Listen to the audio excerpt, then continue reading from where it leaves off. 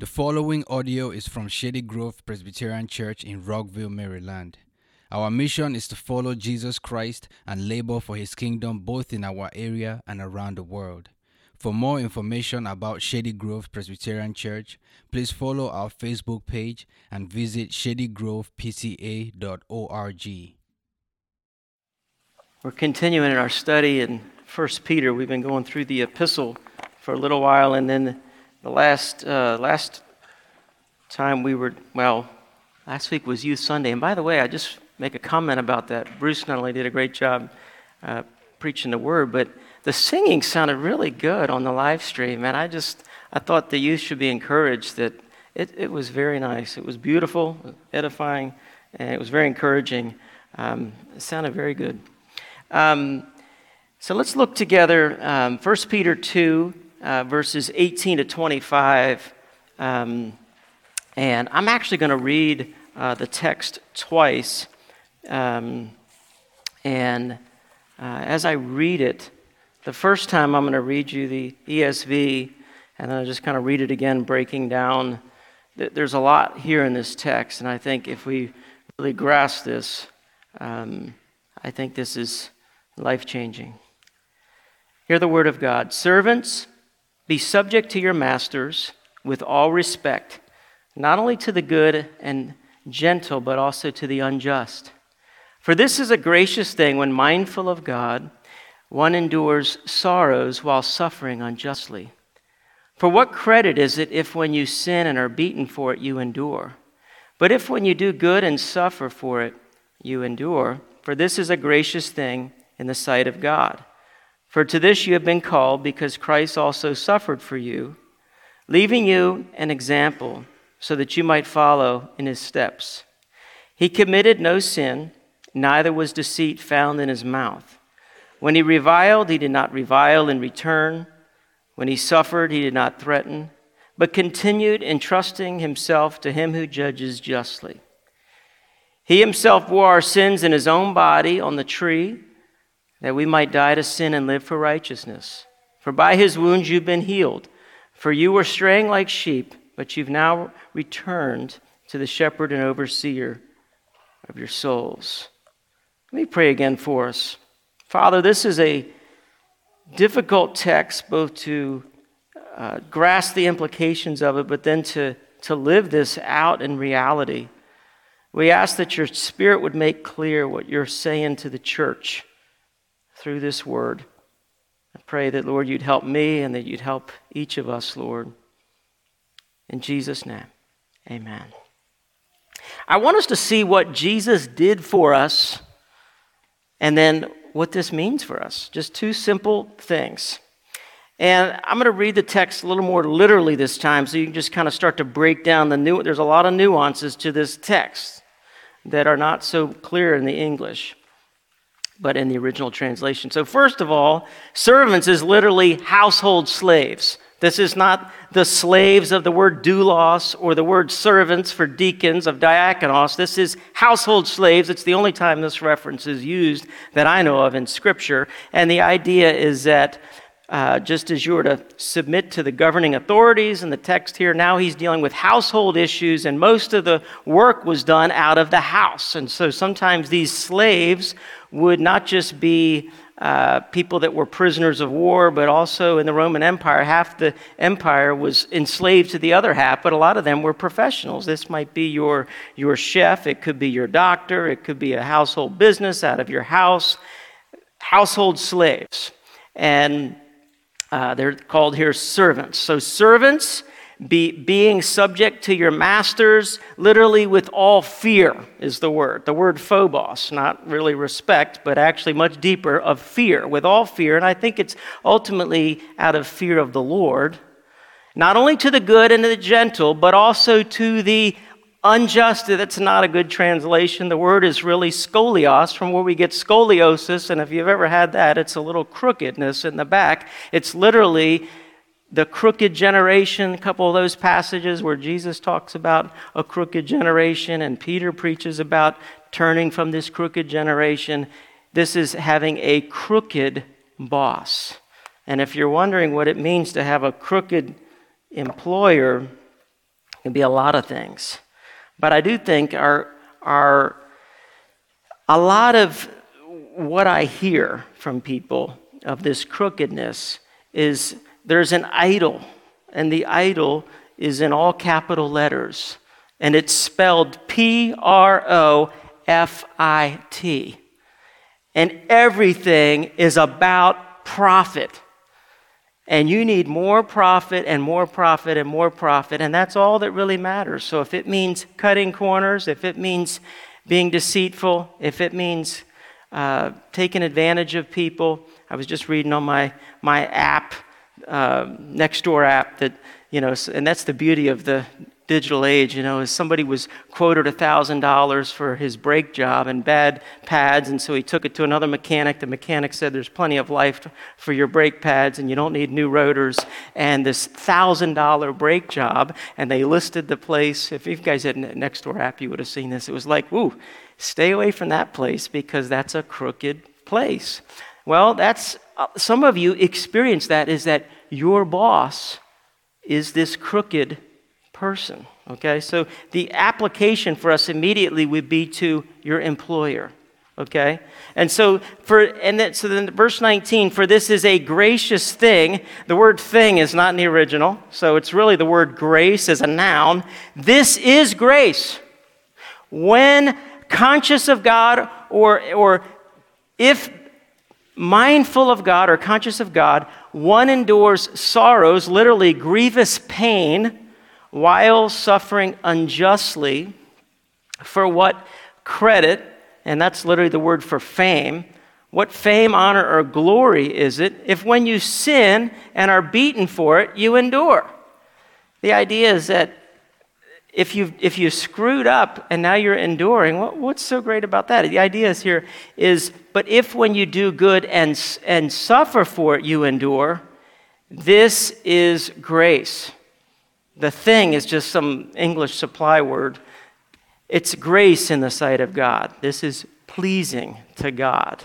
For to this you have been called, because Christ also suffered for, and that's the huper word, which we've talked about before, in your place, on your behalf.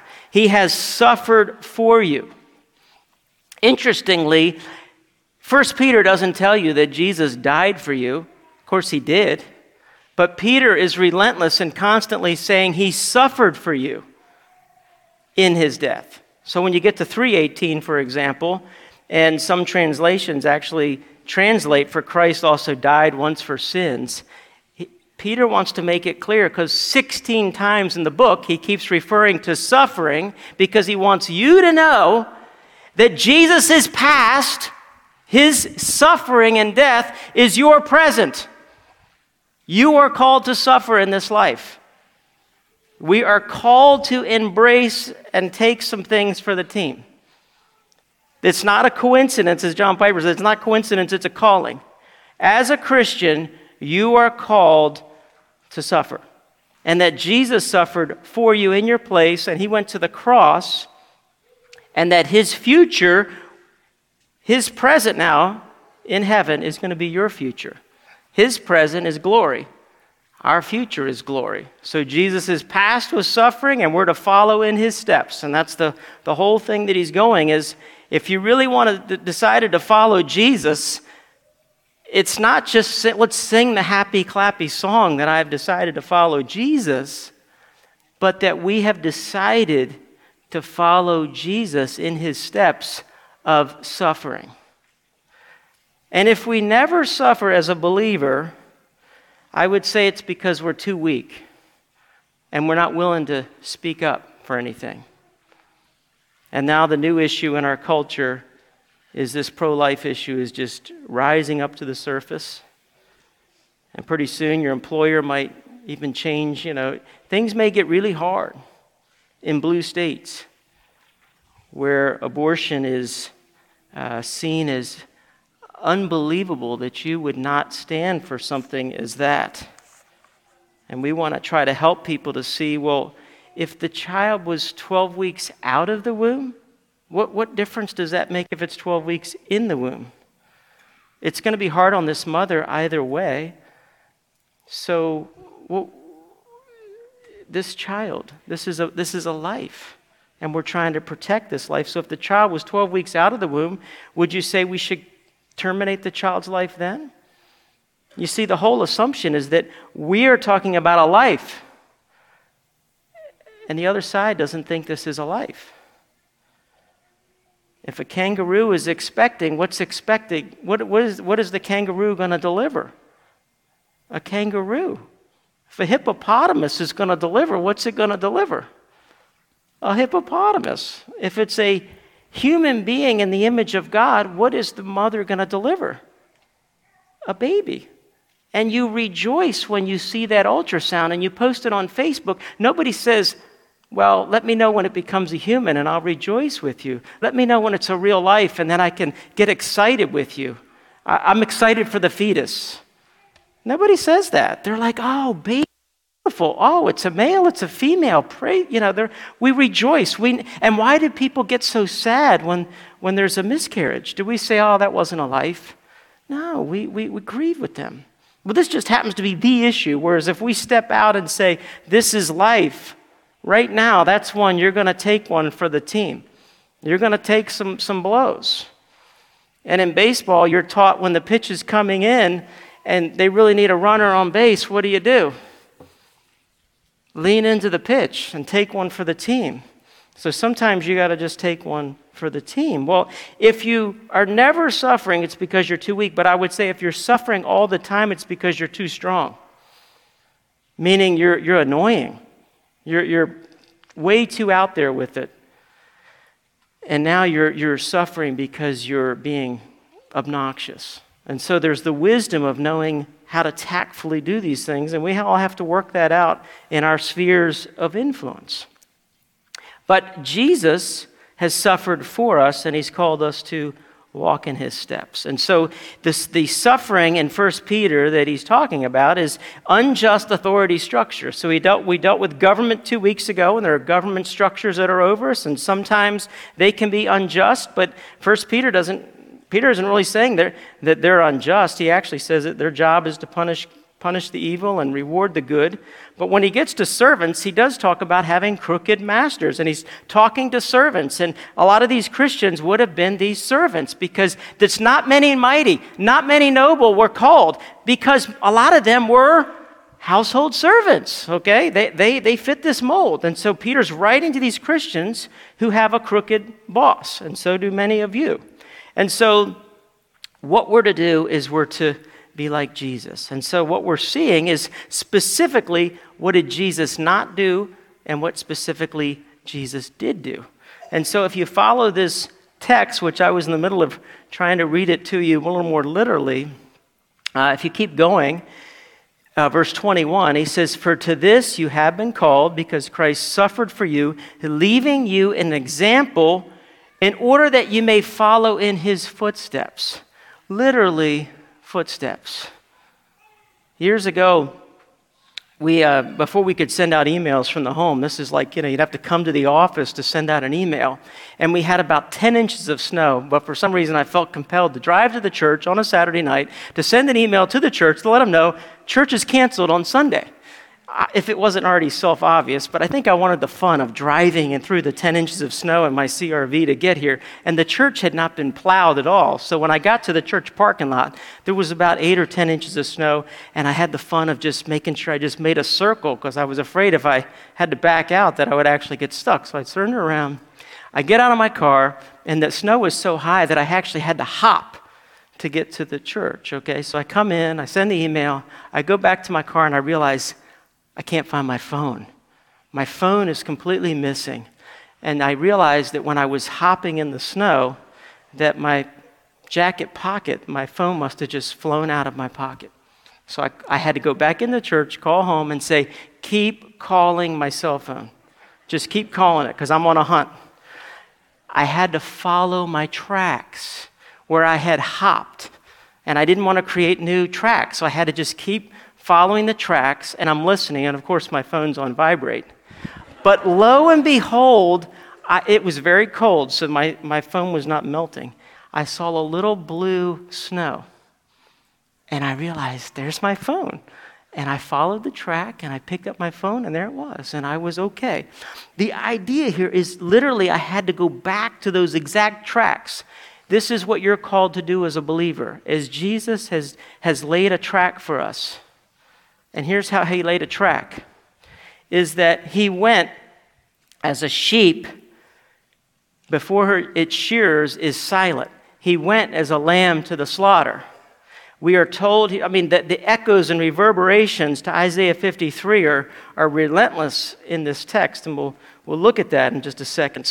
But the idea here is that Jesus did certain things. If you look at 22, 23, and 24, they all should begin with this pronoun, who.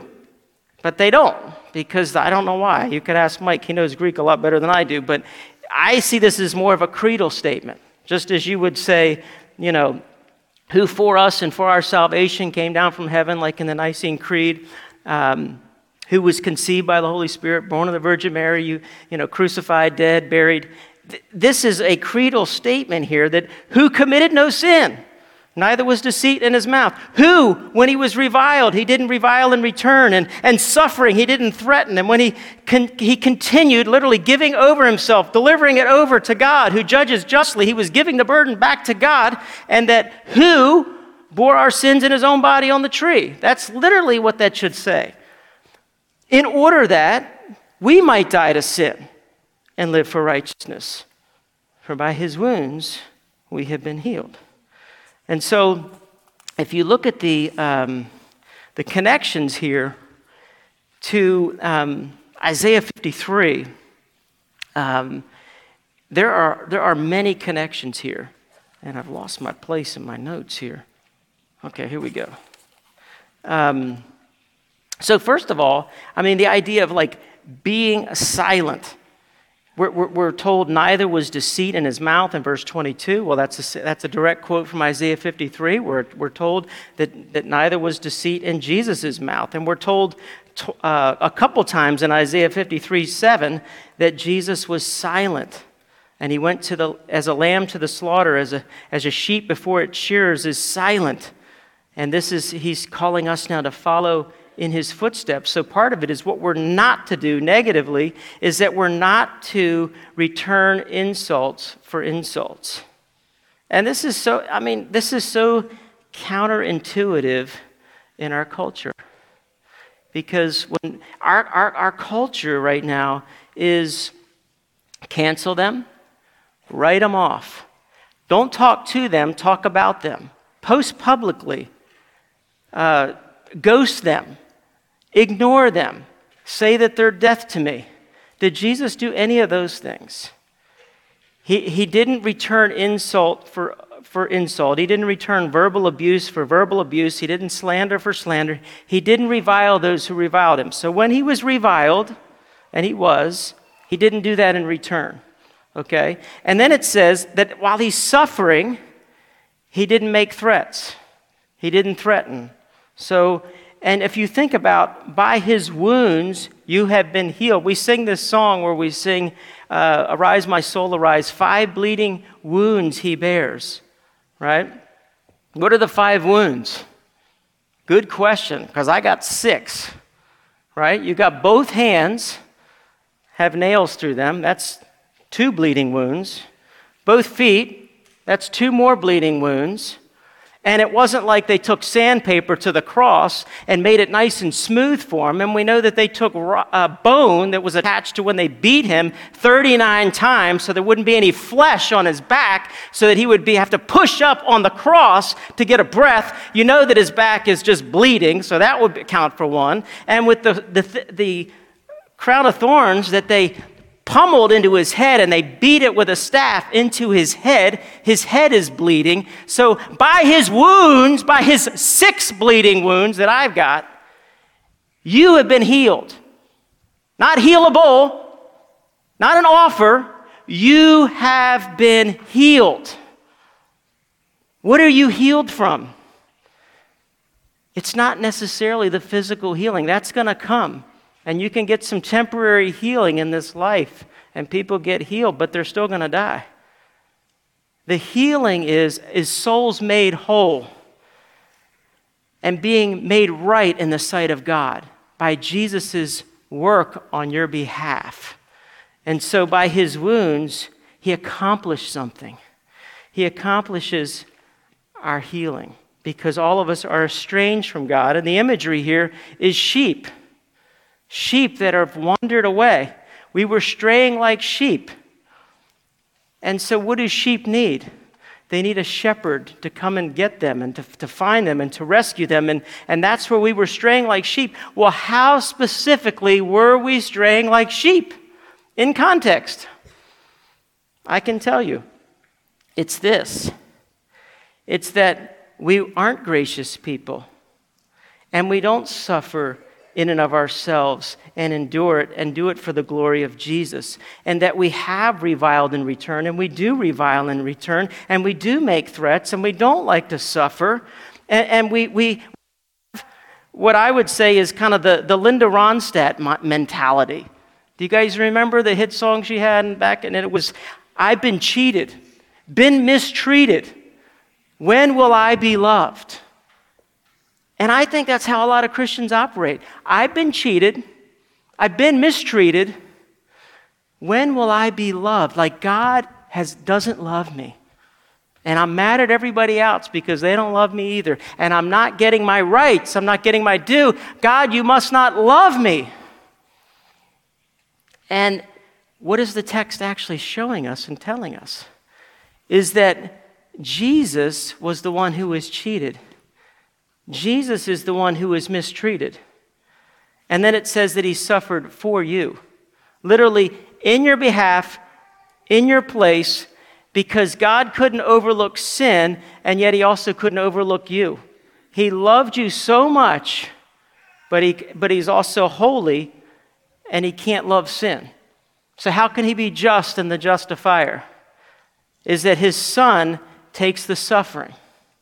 And what's interesting is the very words that are used in this text when it talks about what Jesus has done for you, and it talks about what Jesus did is he didn't revile in return, but what he did in verse 23 was he entrusted himself to him who judges justly, and the word entrusting himself is literally paradidomai in the Greek, and it's the word that means to hand over, to deliver over.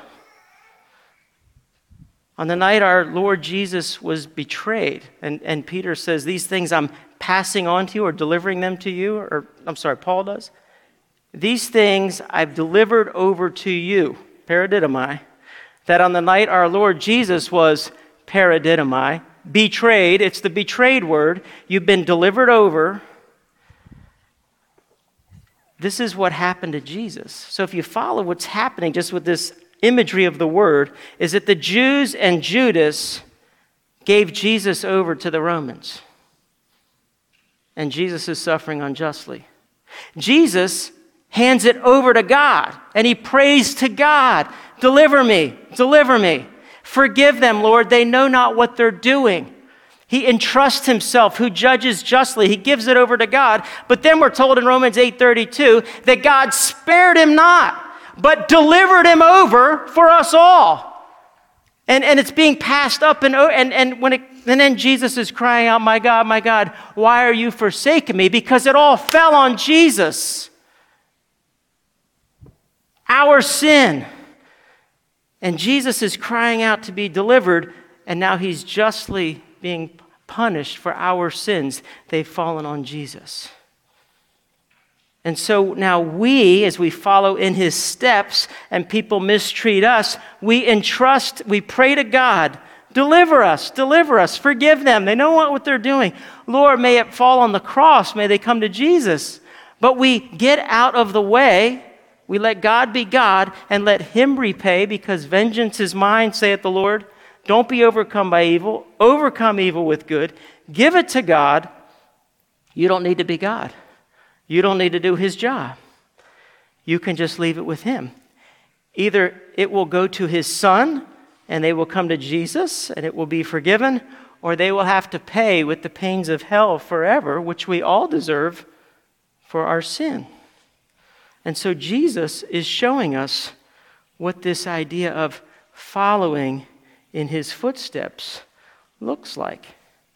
And so when we say with this sermon title that I have decided to follow Jesus, what do we actually mean by that? Because the following now is these sheep that were lost have been rescued.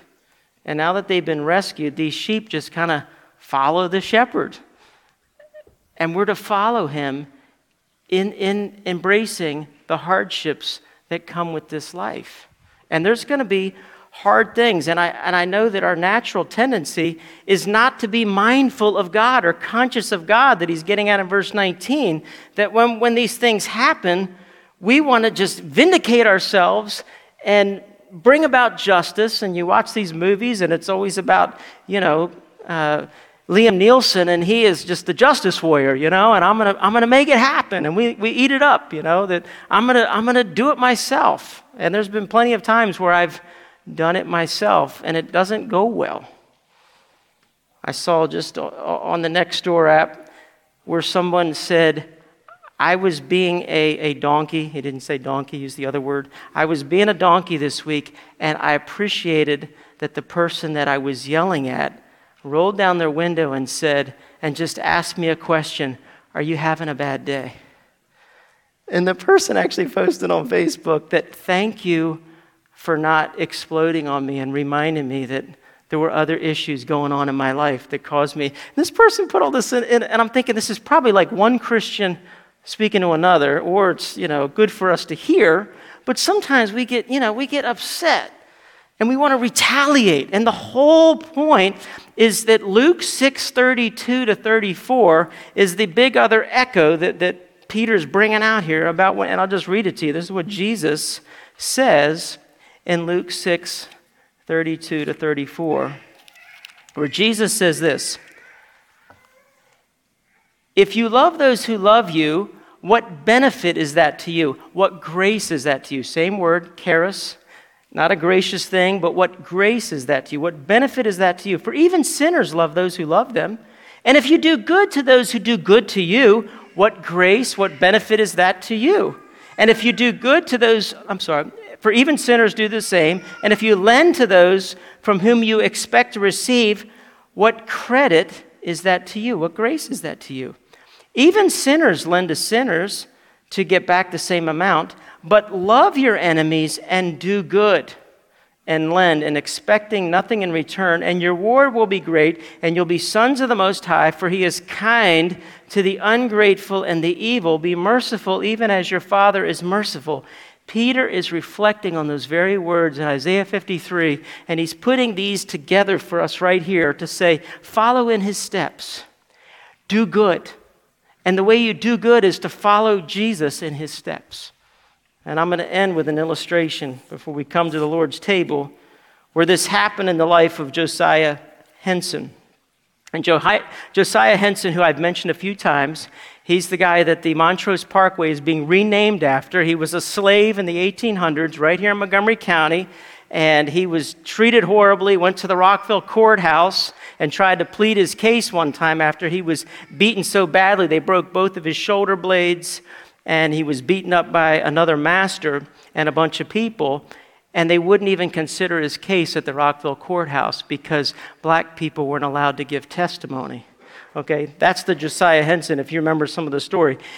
He becomes a Christian, and he is enslaved here in this area, but he goes down to help his master's brother, and his master's brother puts him on a boat, and they're going down to the Mississippi, and when he gets to the end of the Mississippi down in New Orleans, he knows he's going to be sold again and separated from his family forever, and so he decides that he's going to kill the people that he's on the boat with.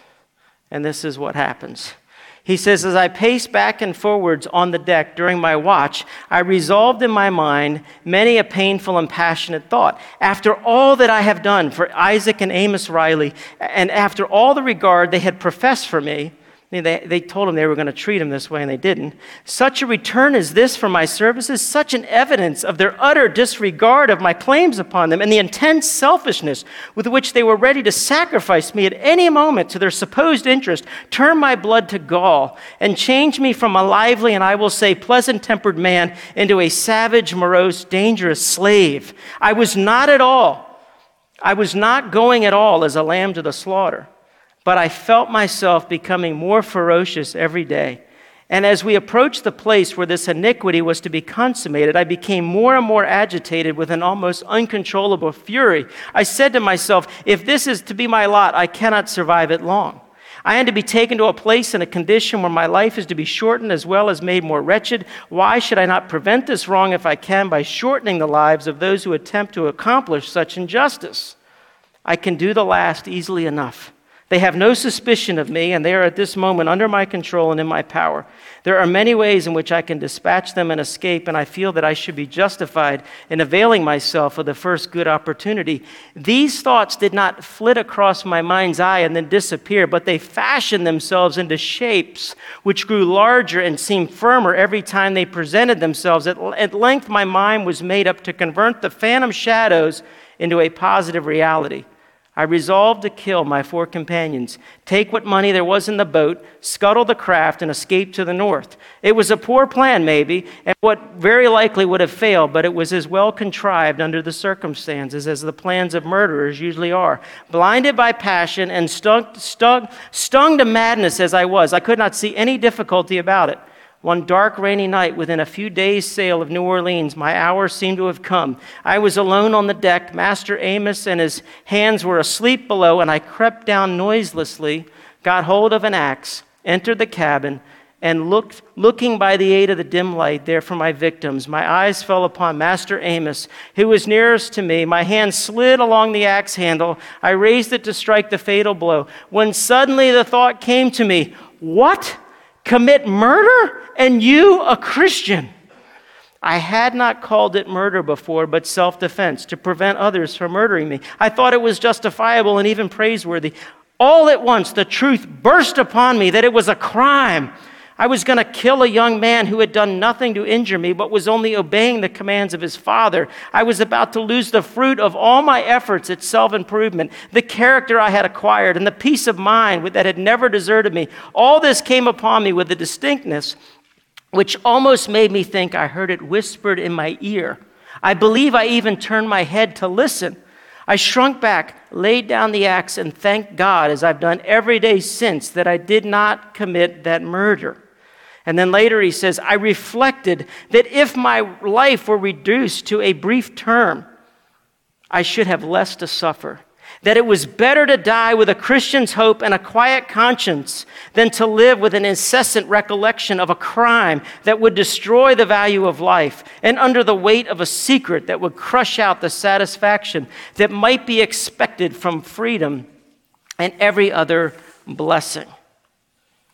And I would just say to us, as we come to the table, and when he's saying, you were straying like sheep, you were harboring bitterness, you were mad, you were retaliating, you were reviling, you were insulting, you were returning evil for evil, you were straying, but now you've returned. Have you returned? Have you returned to the shepherd? Is there somebody here today that you need to lay the axe down and you need to forgive from the heart? That just as Jesus has suffered for you and forgiven you, we're told now in the Lord's Prayer, we're to forgive as we've been forgiven. Lord, forgive my debts as I forgive my debtors. Is there somebody that as we come to the table that you need to just lay it down? Because this is what we're called to do. This isn't a coincidence. This is our calling as Christians to be non-retaliatory, not a people of retaliation, but a people that do good, expecting nothing in return. Let's pray. Father, now as we do come to your table, would you give us the grace that this would be a gift from you, that we would return evil with goodness. And then when hurt by others, whether it's in marriage or at work or as parents or as children, that we would overcome evil with good. And that you would give us this grace, Lord, to follow you in your steps. We ask in Jesus' name. Amen.